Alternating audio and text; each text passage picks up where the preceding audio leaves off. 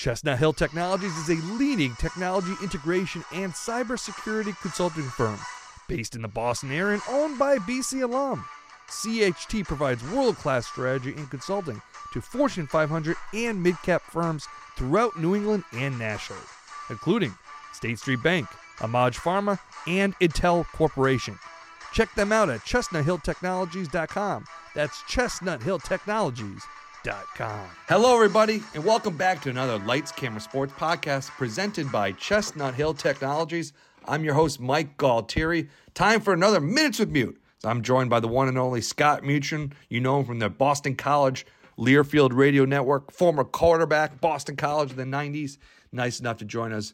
But first, I'd like to remind everybody, if you're a BC football fan, you got to join the BC Football Gridiron Club. Couple more games this year, tailgates, email newsletter. It's the one-stop shop place to be for Boston College football fans. That's bcfootballgridiron.com to sign up and get more details. Okay, with that now, we are joined by the one and only Scott Muchin. Scott, Boston College, 17-10, nice W, 5 straight. Now bowl eligible, 6-3 on the year, 3-2 conference play. A lot of good vibes with the Boston College Eagles. Yeah, feeling good. You get 5 in a row. You gotta love that. You don't get many of those winning streaks, and you gotta really appreciate them. And everyone gets overly concerned with margin of victory, and that's granted you would love to win by more, but that doesn't really give you. You don't get extra bonus points for it, so you might as well just enjoy the victories while you can. Okay, so me and you were both there, 17-10, nice victory, Carrier Dome. The JMJ Wireless Dome, I think it's called now. But that was a hostile environment, pretty fired up. Just your big picture thoughts for this W for BC. Yeah, it's one of those games that you kind of look at and you're like, another one like the UConn game. You look at the stats and you're like, how did BC only score 17 points in this game? Yes, it's like 94 plays of offense. They had 42 minutes of time of possession, which is just, when you see stuff like that, you expect a lot of numbers on the scoreboard. But a couple times they just shot themselves in the foot or just unable to convert in big plays, and they didn't.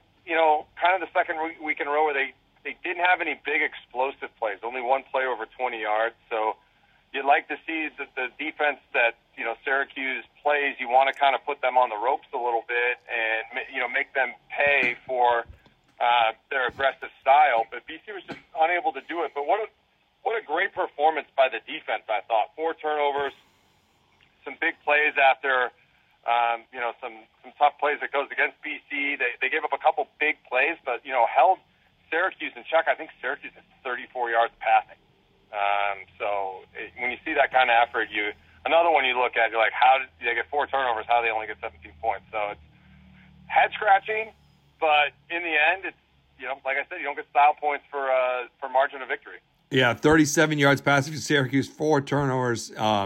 They had 209 yards rushing. They outgained BC, but almost equally. How did Syracuse to keep this close and get 10 points? 4 turnovers. That's a lot. Yeah, exactly. Well, BC gave up a couple big plays in the running game. So you look at the 209 yards rushing.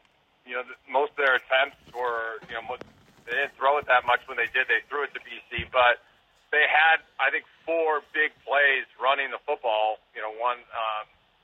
One that was a quarterback draw for a touchdown, and another one was a big game that enabled them to get a field goal. So they had like 3 or 4 big plays, but the majority of it, like BC did a good job of corralling them. But great effort by the defense. Elijah Jones with another outstanding game, deserves a lot of credit. He's been outstanding the last 3 or 4 weeks for the Eagles.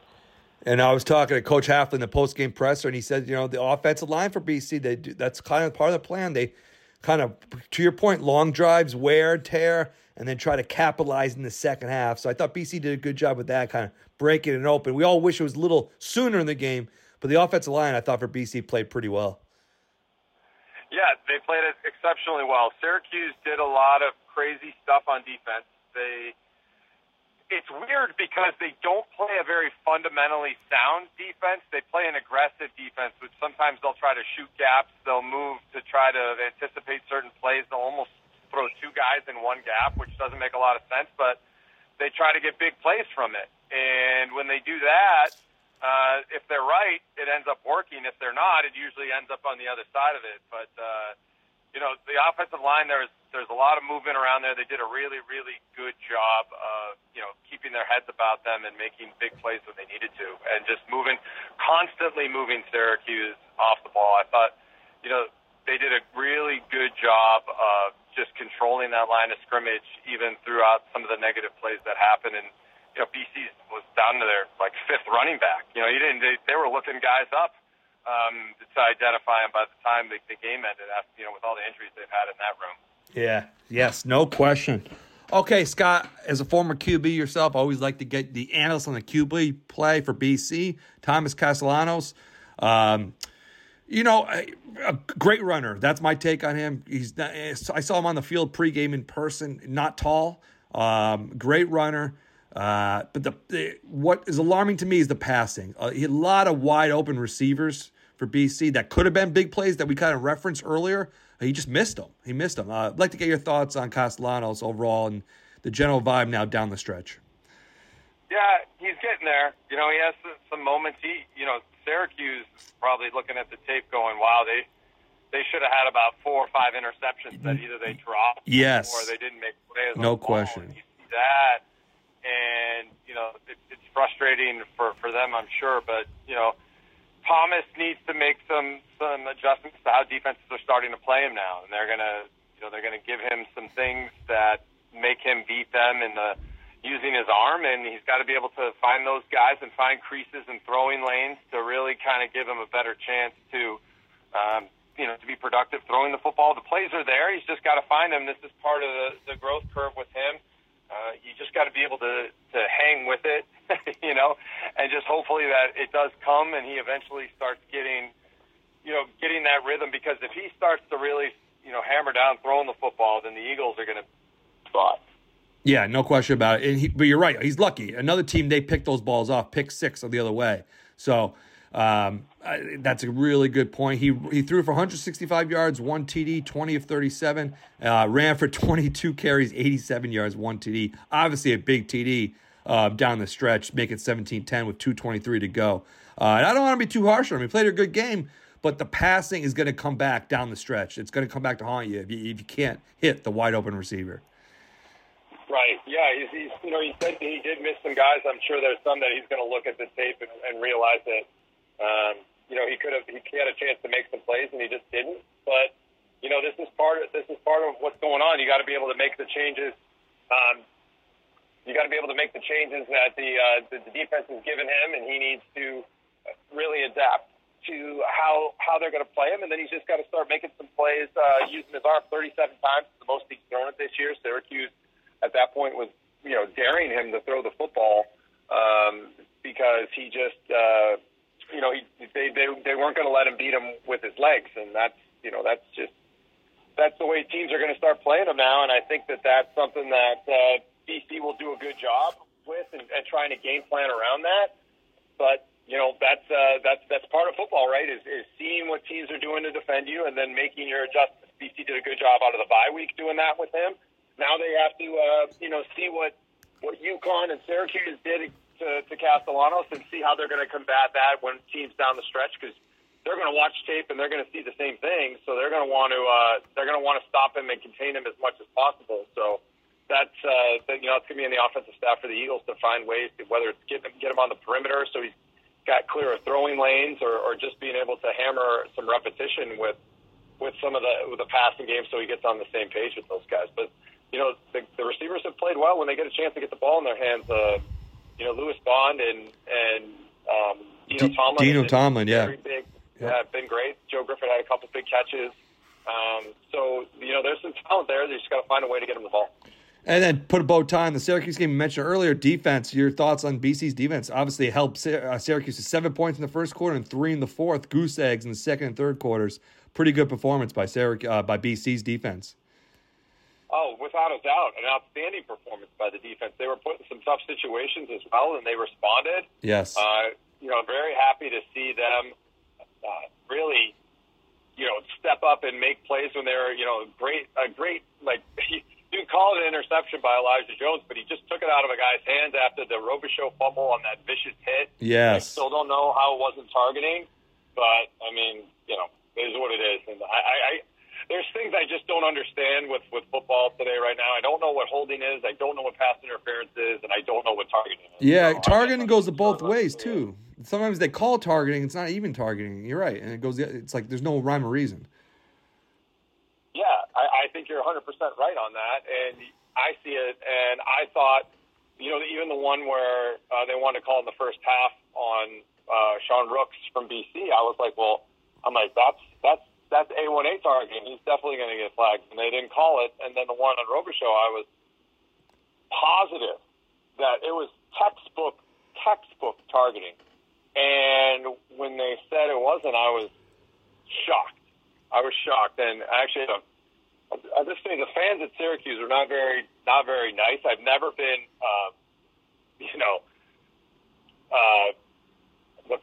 I'm trying to think of the right term without being mean, but I was disappointed. I've never been disappointed more in the way in which people have talked and handled me. I had a guy grab me at halftime, which is completely unacceptable.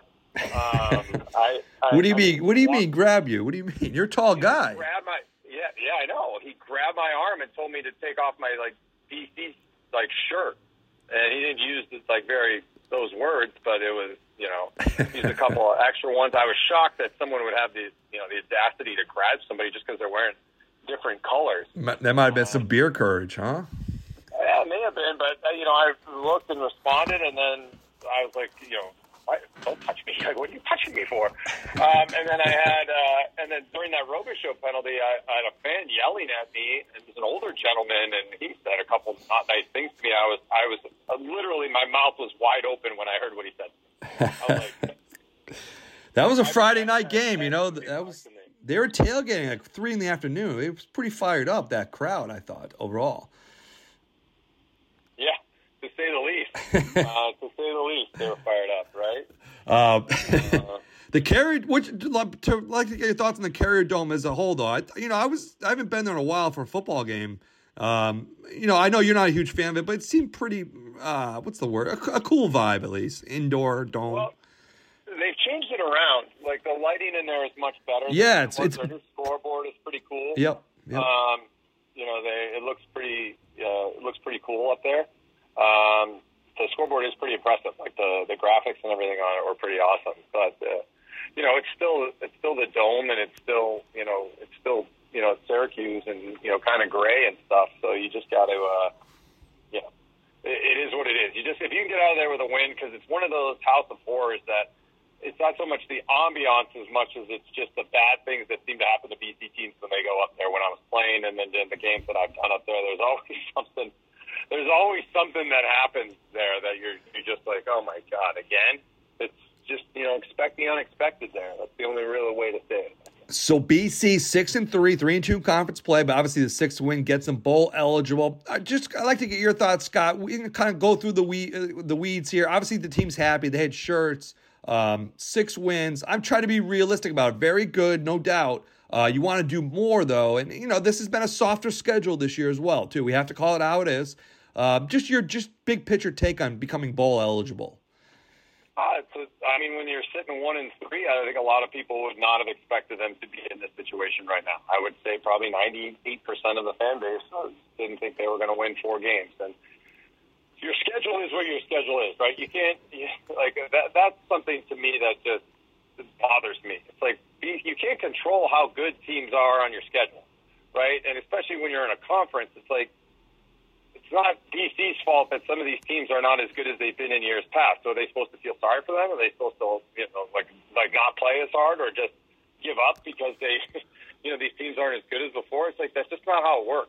I agree with you, Scott, but one thing out of conference play was Northern Illinois, Army, and Holy Cross. So that's not going to light the fire, if you know what I'm saying, dude, this year. Yeah, but in counterpoint to that is, what are the other teams playing? Like very infrequently do teams now have super, especially if you have a tough conference, very infrequently are you seeing teams that are loading up with very difficult out-of-conference games, maybe one, right? But, in the end, you schedule these games, and they are what they are. So, and the games aren't scheduled like a year apart, right? These games, they were charged with, they're started with many years in the past. Chestnut Hill Technologies is a leading technology integration and cybersecurity consulting firm based in the Boston area and owned by a BC alum. CHT provides world-class strategy and consulting to Fortune 500 and mid-cap firms throughout New England and nationally, including State Street Bank, Amaj Pharma, and Intel Corporation. Check them out at chestnuthilltechnologies.com. That's chestnuthilltechnologies.com. Yeah, so the schedule is set, and you put those in. They played Northern Illinois back when Steve Dazio was there on the road, and you would venture to say, why would BC ever play a non-Power 5 conference on the road? But it happened. You set these up. But, let's look at next year's schedule. Your out-of-conference is Missouri, a top 15 team in the country, and Michigan State, a Big 10 team. So, hey, doesn't Notre Dame come too as well, I think, home? But you're a victim of, booking it out in advance and who's going to take you. I'm sure BC probably had another, good school that was on there that backs out. That happens a lot. I mean, how many times we've seen BC has Ohio State on the schedule for, I think, 28 or 29. Yeah. Now, if that falls through and then that gets canceled, you got to fill your schedule. Like, BC still has to fill their schedule with one game for next year out of conference. So it ebbs and flows with this and how you can book certain things. So yeah, no, I just don't get too caught up in it. I just think it's silly to get, you're 63, but you have this soft schedule. It's like, okay, so what?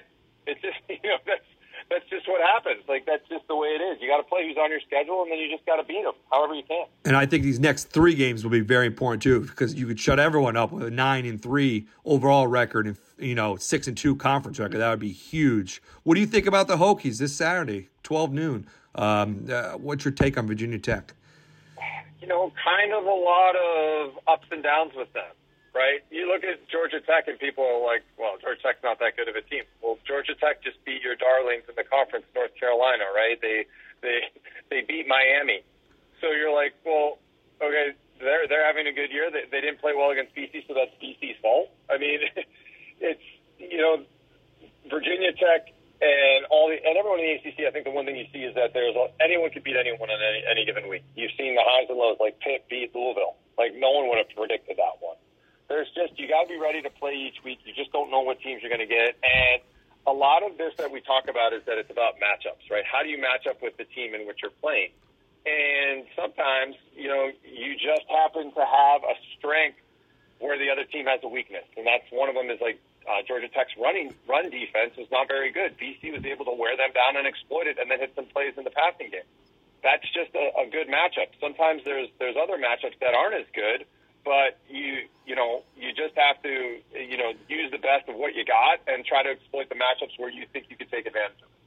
So that game's 12 noon, ACC Network, of course. You can listen to Scott Mutryn Company and the Learfield Radio Network. Well, Scott, just take us behind the scenes. What was the plane ride home like after that victory from a very quick plane ride, I should add. I got a little heat on Twitter about saying maybe BC could have driven to Syracuse, but that was a quick flight home from a happy flight, I should say. Yeah, to say the least, you got a lot of heat on that. There's no way you should ever bus to Syracuse. It's like a 6-hour bus ride. Hey, I drove. It was no problem. Easy drive. 90 West. Yeah, but that's you. You're not taking a team, staff, and personnel that needs to go. And if you can get up and down in 45 minutes and get back, that's what you got to do. There's no way you don't want gigantic humans on a cramped bus for 6 hours, right? You driving is fine, but ask Logan Taylor and Kyle Hergel and Jack Conley and Ozzy Trapillo to sit in on a 6-hour bus ride. I think they'd probably have some words for you that you wouldn't want to repeat at Thanksgiving Day, to say the least. But anyways, it was a very good flight home. Great to see you too, Scott, in the booth and the press box, your whole crew there. Chach, Meter, Pete Cronin, you guys were having a good time. It was a very good scene there at Syracuse.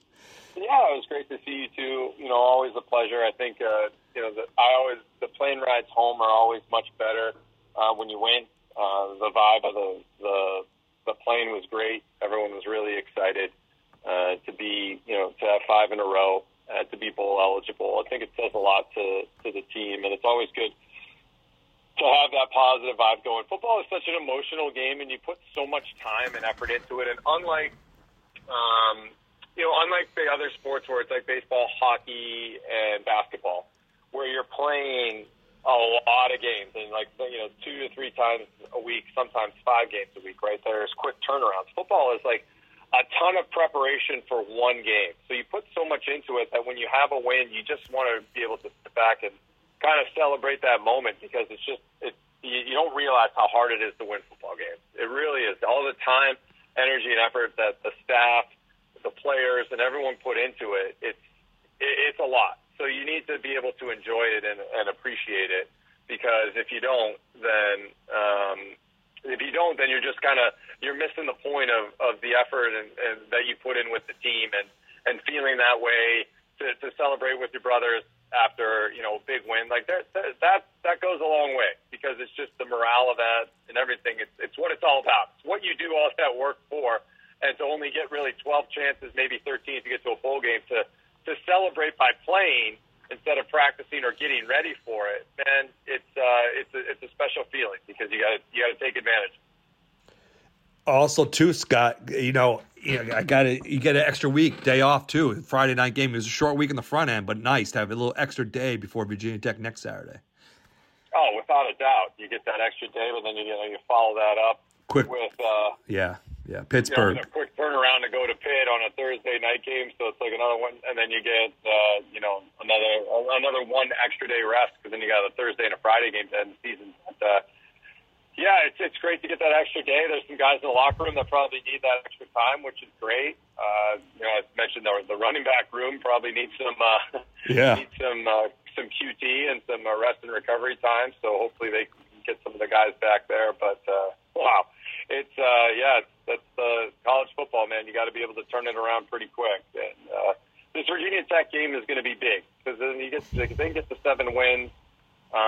Still get that positive momentum going, then it's great. When, Pete Cronin says this a lot, is that winning is a habit, and so is losing. So when you get on the habit of winning and you expect to win and you go in to prepare to win and have that confidence, and I think BC on both sides of the ball has it. Like they're not afraid to be in tight games. A lot of their games have been 1-score games, -2.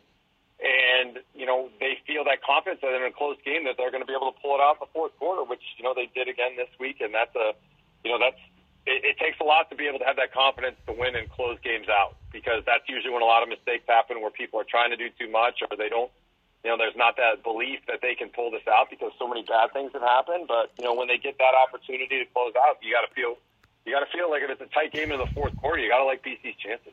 Well said. Also, great recommendation, Dinosaur Barbecue. I went there Friday afternoon. That was a good spot. A lot of BC fans, a lot of parents there.